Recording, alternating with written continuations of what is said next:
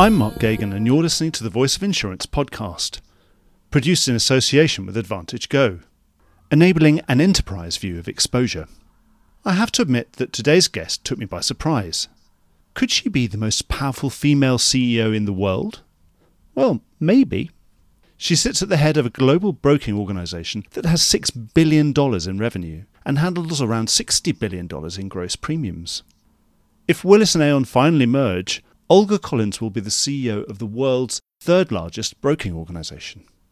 In this podcast, we go deep into the detail of the worldwide broker network and how it has set itself up to compete with the dwindling group of wholly owned global intermediaries.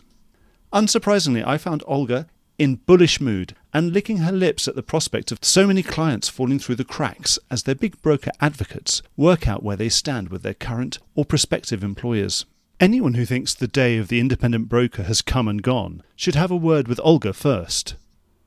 Her attitude is refreshing, and she is probably the most client-focused guest I have ever had on the show. Listen on for a surprising and revealing encounter. Enjoy the podcast. Hi, I'm Rick J. Lindsay, Chairman and CEO of Claims Direct Access, otherwise known as CDA. We all read about the claims nightmares in the United States of America, social inflation, nuclear verdicts, and the sky is falling. Hardly a day goes by without the news of reserve strengthening at major carriers. However, it's not all bad news. In the United States of America, we have the best legal system in the world, which allows you to fight frivolous claims and litigation and come out on top. In this kind of environment, you must get smarter about how you handle your claims and who your partners are. You have to move fast and be robust. CDA has been handling claims for over 40 years nationwide and has a team of 46 claims professionals, including 12 highly skilled attorneys and litigators. We have handled cases for major Lloyd's syndicates since 1994, as well as U.S.-based major carriers, and have closed over 70,000 claims since 1994 nationwide. Not settling frivolous litigations is a must. CDA claims service means going the extra mile, handling claims quickly and vigorously with a proactive approach. Why not get in contact now to see how CDA can do the same amazing work for you and your partners that they do for me every day? Visit www.claimsdirectaccess.com today. Olga, thank you so much for taking time out of your busy schedule to speak to the Voice of Insurance. Why don't we just start off by you giving me a big overview about the Worldwide Broker Network and how it came together and what it represents today? Well, thanks, Mark. It's a pleasure to be here. You're a legend. So we're really, really happy to be here to talk about the WBN story. It's really a great one, and it goes back a little bit over 30 years. It was really soon after the European Union formation when 9 European members or country leads from the brokerage community got together and they said, you know what, let's capitalize on this. Let's figure out a way to work together, create cross-border business and have collective power and drive more business through our strong relationships. Well, from that kitchen table, Mark, it now turned into 100 members or over 100 members representing over 100 countries. And we are the largest independent broker network competing with the largest broker firms out there on a daily basis. Now, with that recent M&A, we are top 3 with over $6 billion in combined revenue, and our capabilities expanded over time as well. We can now service clients from large to small and everything in between, and then have full service capabilities for EB and P&C. 6 billion in revenues. So what kind of gross written premium are we talking about that you're handling? We're looking at about 60 billion and north of that. So it's a good story for sure from the small kitchen table back then. That is a very, very large operation when you aggregate everything, all your membership. So how does the network work? What do you have to do if you join? Is it an obligation to do everything through that network, everything international through that network? The independent structure really exudes flexibility for our brokers, but not only just the brokers, but for the clients themselves as well. The independence allows to have choices within geographies. And for me, a little bit of competition is healthy because it elevates the quality of service. Now, at the same time, if a client has a pre-existing relationship in a specific country, Our independent structure allows us to honor that relationship and again, show more flexibility to the client. I came from the client side and I worked for one of the largest firms in the world at the time with operations across 200 countries on a daily basis, it seemed like, and then had a good run on the brokerage side, working for Beecher Carlson that focuses on complex risk management clients. And my view of flexibility is really one of the most important differentiators in our network. As far as membership, some members join because they're producing and they need a platform to service their clients, and others join to service truly, and they focus on just having the service teams. Really, the way I look at it is that one does not exist without the other, so that mutual dependency is created, and that breeds the culture of caring.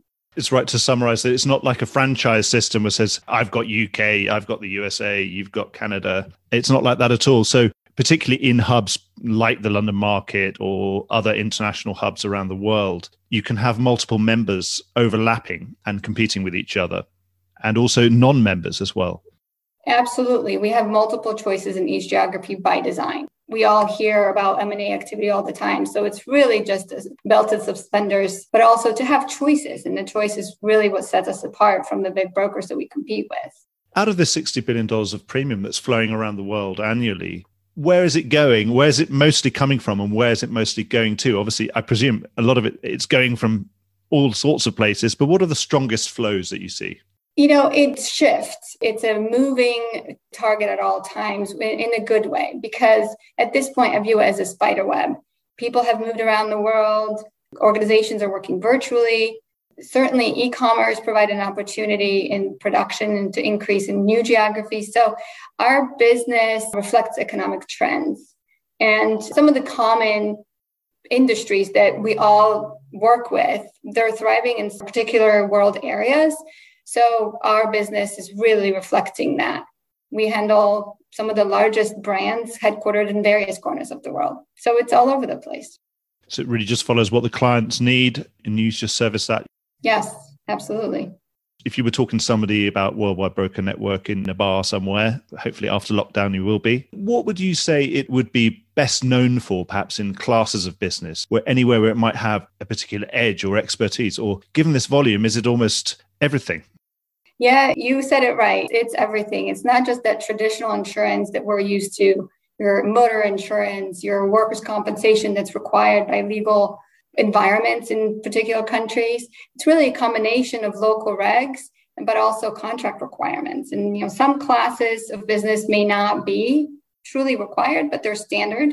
Like general liability, for example. Companies are looking to protect themselves. They're looking to protect their brand. That created a rise of D&O and cyber, even property, which, by the way, are not requirements. Litigiousness also changes when you cross border. So we definitely see geographies where certain lines of business are more pronounced than in others.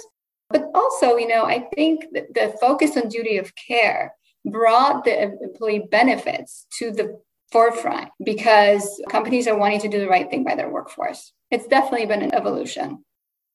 Is there anyone in the world where you have a gap in coverage in terms of network? I would say the only thing that comes to mind are your typical embargo restrictions. Anywhere else, we have capabilities through direct membership or subsidiaries of members. And in terms of the network, what are your plans for expansion? You have to continue to evolve, and we definitely see opportunities to continue our thoughtful expansion to follow the economic growth that I just talked about in various regions. APAC, Africa, South America are definitely at the top of our list, especially with the active M&A season that we're in. Our expansion is also focused on helping our current members grow. So what I envision is playing a more active role in the sales cycle for our members by showcasing our network capabilities and being the extension of them. Additionally, we continue to look for opportunities to expand our relationships with our carrier sponsors and associate members, which really round out our capability to be a one-stop shop for our clients. Now, the way I look at expansion, it does not have to be external only. We're looking forward to starting our client advisory group to further our focus on the client. Again, starting on the risk management side of the business gives me a good perspective that getting feedback from our clients, it really needs to be at the top of our priority list. The sponsors there, what do they get in return for their sponsorship? Is it just simply a shop window to all your memberships so they can showcase their products to them and make themselves available? That, absolutely. But also the integration that we have between the brokers and carriers to collaborate, come up with better products, and really service-wise elevate ourselves to be able to compete strongly. And are those associate members, are they service providers, I would assume? Is that right? Like law firms, IT, that kind of thing? Yeah, anything that your typical risk management or HR professional would need in the global environment, of course, from translation to risk engineering. Those are the types of services that we want to show options for. And in terms of that split between P&C and employee benefits, what is the kind of split in terms of premium volume? It used to be the EB was the smaller side of our business, but it's really grown tremendously. We would say that right now we're about 40-60 split, P&C still having majority, but very, very quickly that line starts to get closer and closer to 50-50. We see some connectivity or increasing connectivity between risk managers and HR professionals, starting to look at some alternate ways to expand coverage, create global programs, but maybe even look at alternative risk solutions like captives. The world's digitizing and focusing on data, for example. And when you talk about 60 billion of premium flows, we're talking about a very substantial amount of data. In fact, that's in excess of the sort of numbers that Aon felt that they'd reached a critical mass when they were marketing services such as GRIP over 10 years ago now. Are you planning to leverage that in some way with a technology platform, with a data platform, something that's going to be an added value for the group and drawing on its aggregate strength? Or is that all going to stay independent? Yeah, I think it's a combination. We have firms that are quite large and sophisticated, of course, part of the network. So we have to play according to mutual rules. But the connectivity is really our focus to make sure that our service platform is strong, but also from the relationship perspective, we're connected. So I think last year with the virtual world, we accelerated our IT plans and capabilities. And with the growth in the network, we definitely are looking to have further expansion on the IT and data front. With our global conferences, for example, playing an important role in our community, during the pandemic, we moved quickly to a virtual platform, allowing for connections to continue. So in a way, IT becomes part of the success story. You don't see it as your role to be perhaps going and getting the best technology and making it available, particularly now as we're moving towards digital placement of insurance worldwide. That's not your role. Your role is more connecting everybody together using technology, but more in the communication sense than actually going out and procuring a big system for everybody to use. Yeah, we currently have systems for everybody to use, and it's a platform that's available to all members. Some choose to use their own and then have to connect manually into our system to aggregate the data. But we do see a duplication of effort here. So the solutions that we want to come up with going forward need to be beneficial to both types of members, those that rely solely on our global platform and those that have to abide by their internal rules as well.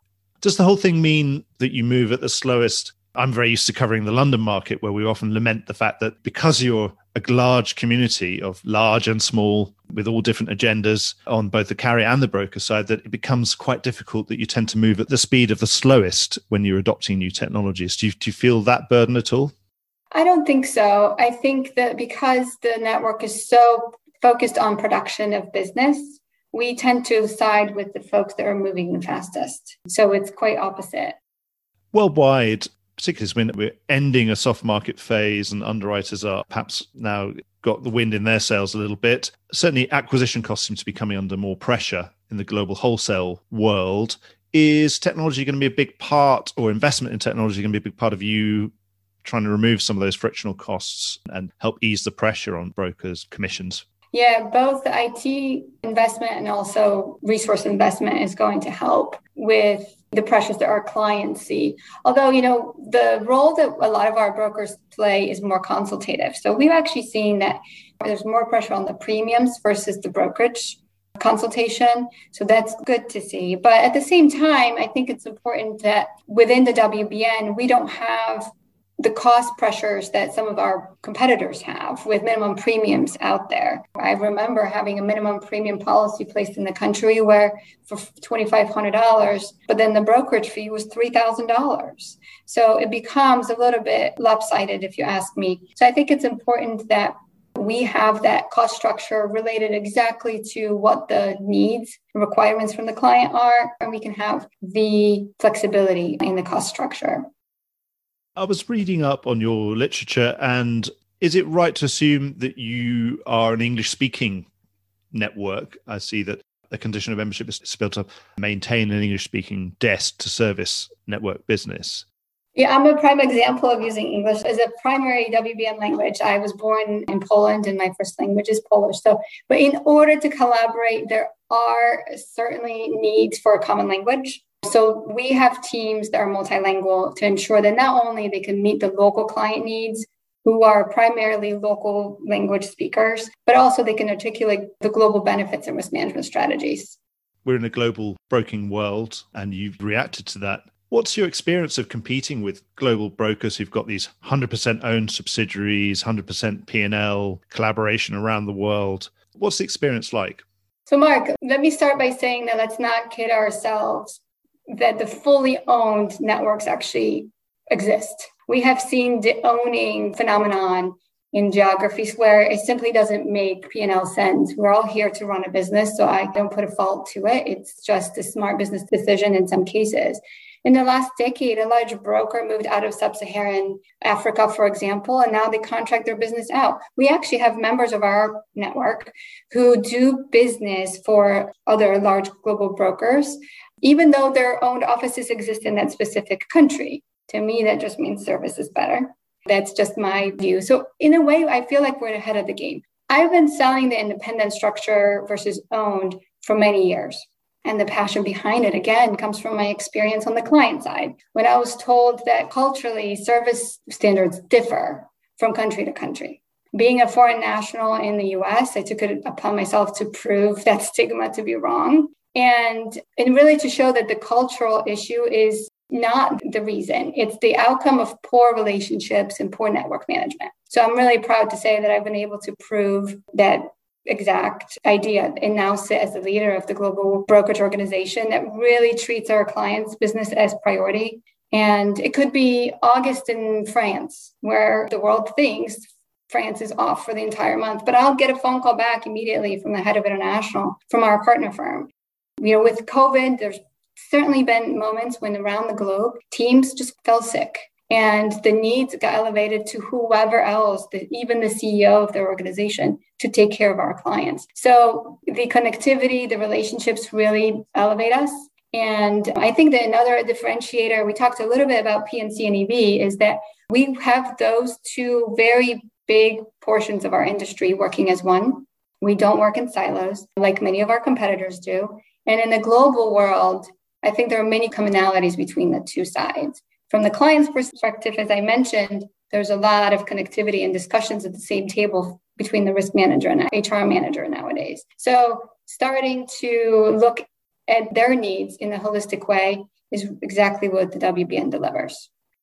So when your members are invited to tender for a multinational client in their domestic territory, they don't feel in any way inferior when they know that there's an MMC and an Aon competitor also pitching that afternoon?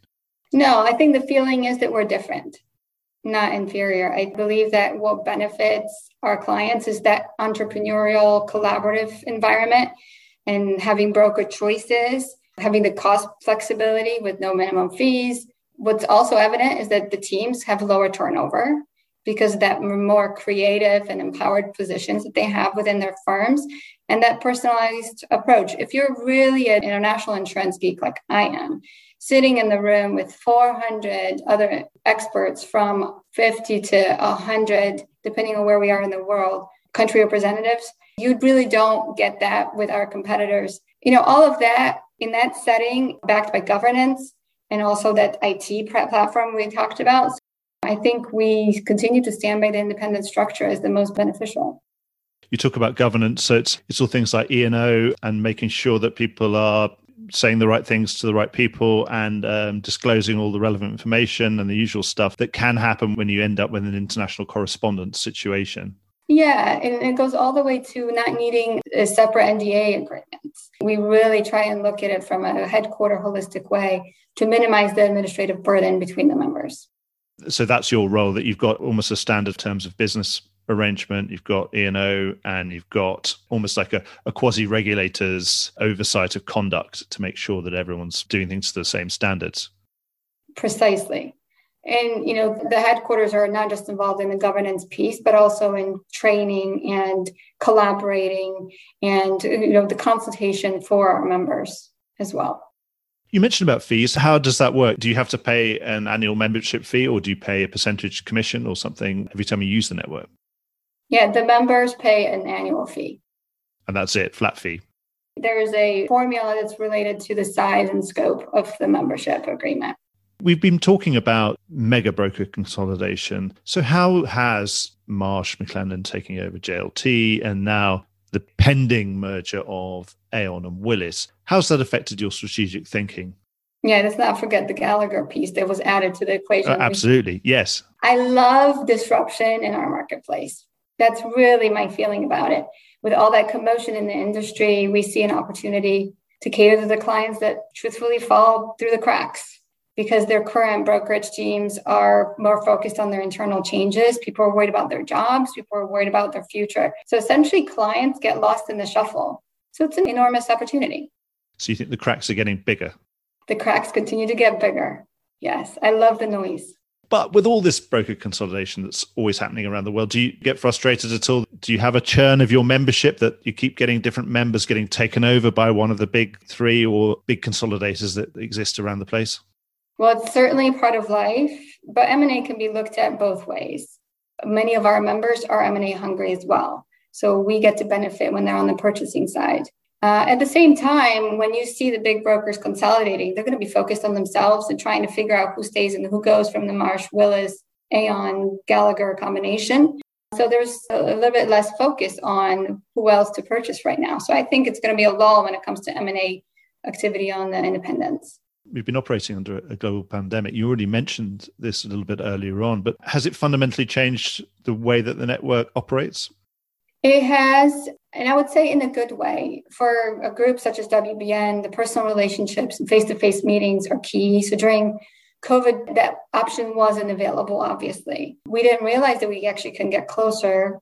But through last year, we shifted to even more personalized approach, checking in on each other because we're all friends at this point. As the terrible news shifted from country to country around the world, it was more out of concern that we would have connectivity, making sure our friends were doing okay. And we created touch points like say something good type meeting versus all the negative that we see around us on the day-to-day basis. Now, through Zooms and equivalent, we meet each other's dogs, cats, kids, etc. So I think it further blurs our personal and professional lines. I definitely appreciate that because now my kids get to know what I do all day long. And, we also embrace that virtual world when it comes to our conferences. And we actually benefited from an expanded audience.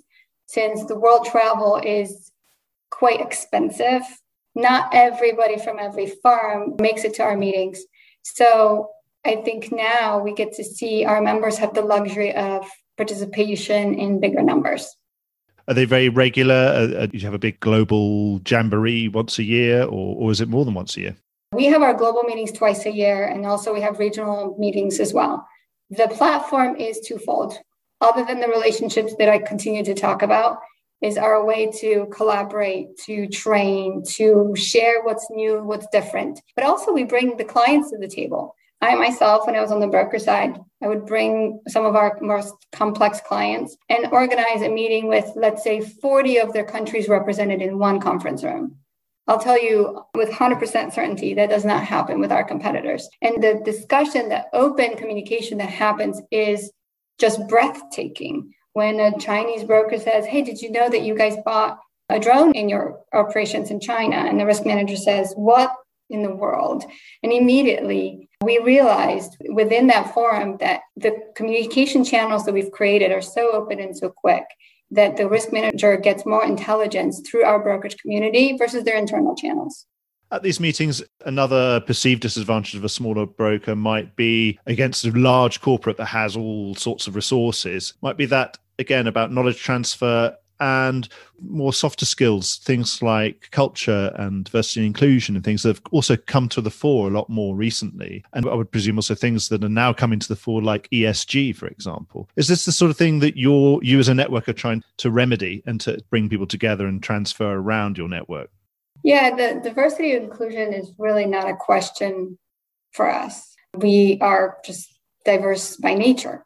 We have members from around the globe. We represent all cultures, all shapes and sizes. We have an incredibly diverse thought leadership. The entire board is representation of our membership. And we have regional representation on the board as well, and a very good female-male ratio at this point. We've also had a female CEO for the last 5-6 years, and the successor is also female. So we're very excited from that standpoint. I think the multi-country background that I bring to the table is certainly not a minority in that sense either, because most of our makeup is a global community. Many of us are multilingual global citizens. So it's great to be included in this incredible group of people. Now, you mentioned soft skills.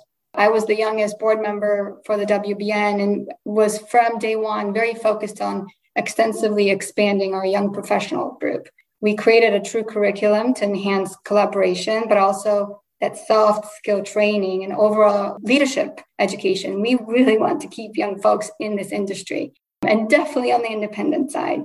So we created a platform that I believe is available for all to be heard and feel like they're part of the team. Again, you're doing a lot of work on training and specific skills of all types that are all relevant to insurance brokers around the world. Olga, I think that's all the questions that I've got down on my list. I wanted to ask you, maybe if there's a final parting shot from you, is there anything that you'd like to tell the listeners before we sign off? Yeah, first and foremost, thank you for having me. I'm very excited to be representing the WBN brand going forward. We represent the top brokers in every geography where we work.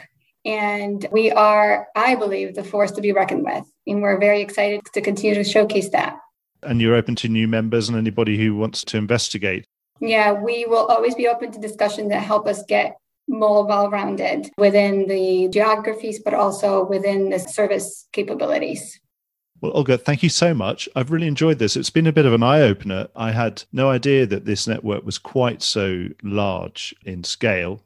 And so good luck with everything. Good luck with competing with those ever larger brokers around the world. And do check in and come and speak to us soon. Thank you very much. Thank you. Well, I hope you enjoyed today's episode. If you did, don't forget to subscribe or leave a like or a review or recommendation on whatever podcast platform you used to access this program. These really help get the word out. Before we go, just a quick reminder that advertising slots are available here and in other places in the Voice of Insurance podcasts. Podcasting is the fastest growing medium and attracts a high quality audience of key decision makers. It's also an intimate medium where you, the listener, are right in the room with me and the interview subjects. Needless to say, that means it's a great way of getting your message out directly to an audience because you know you've got their full attention. It's also very cost effective.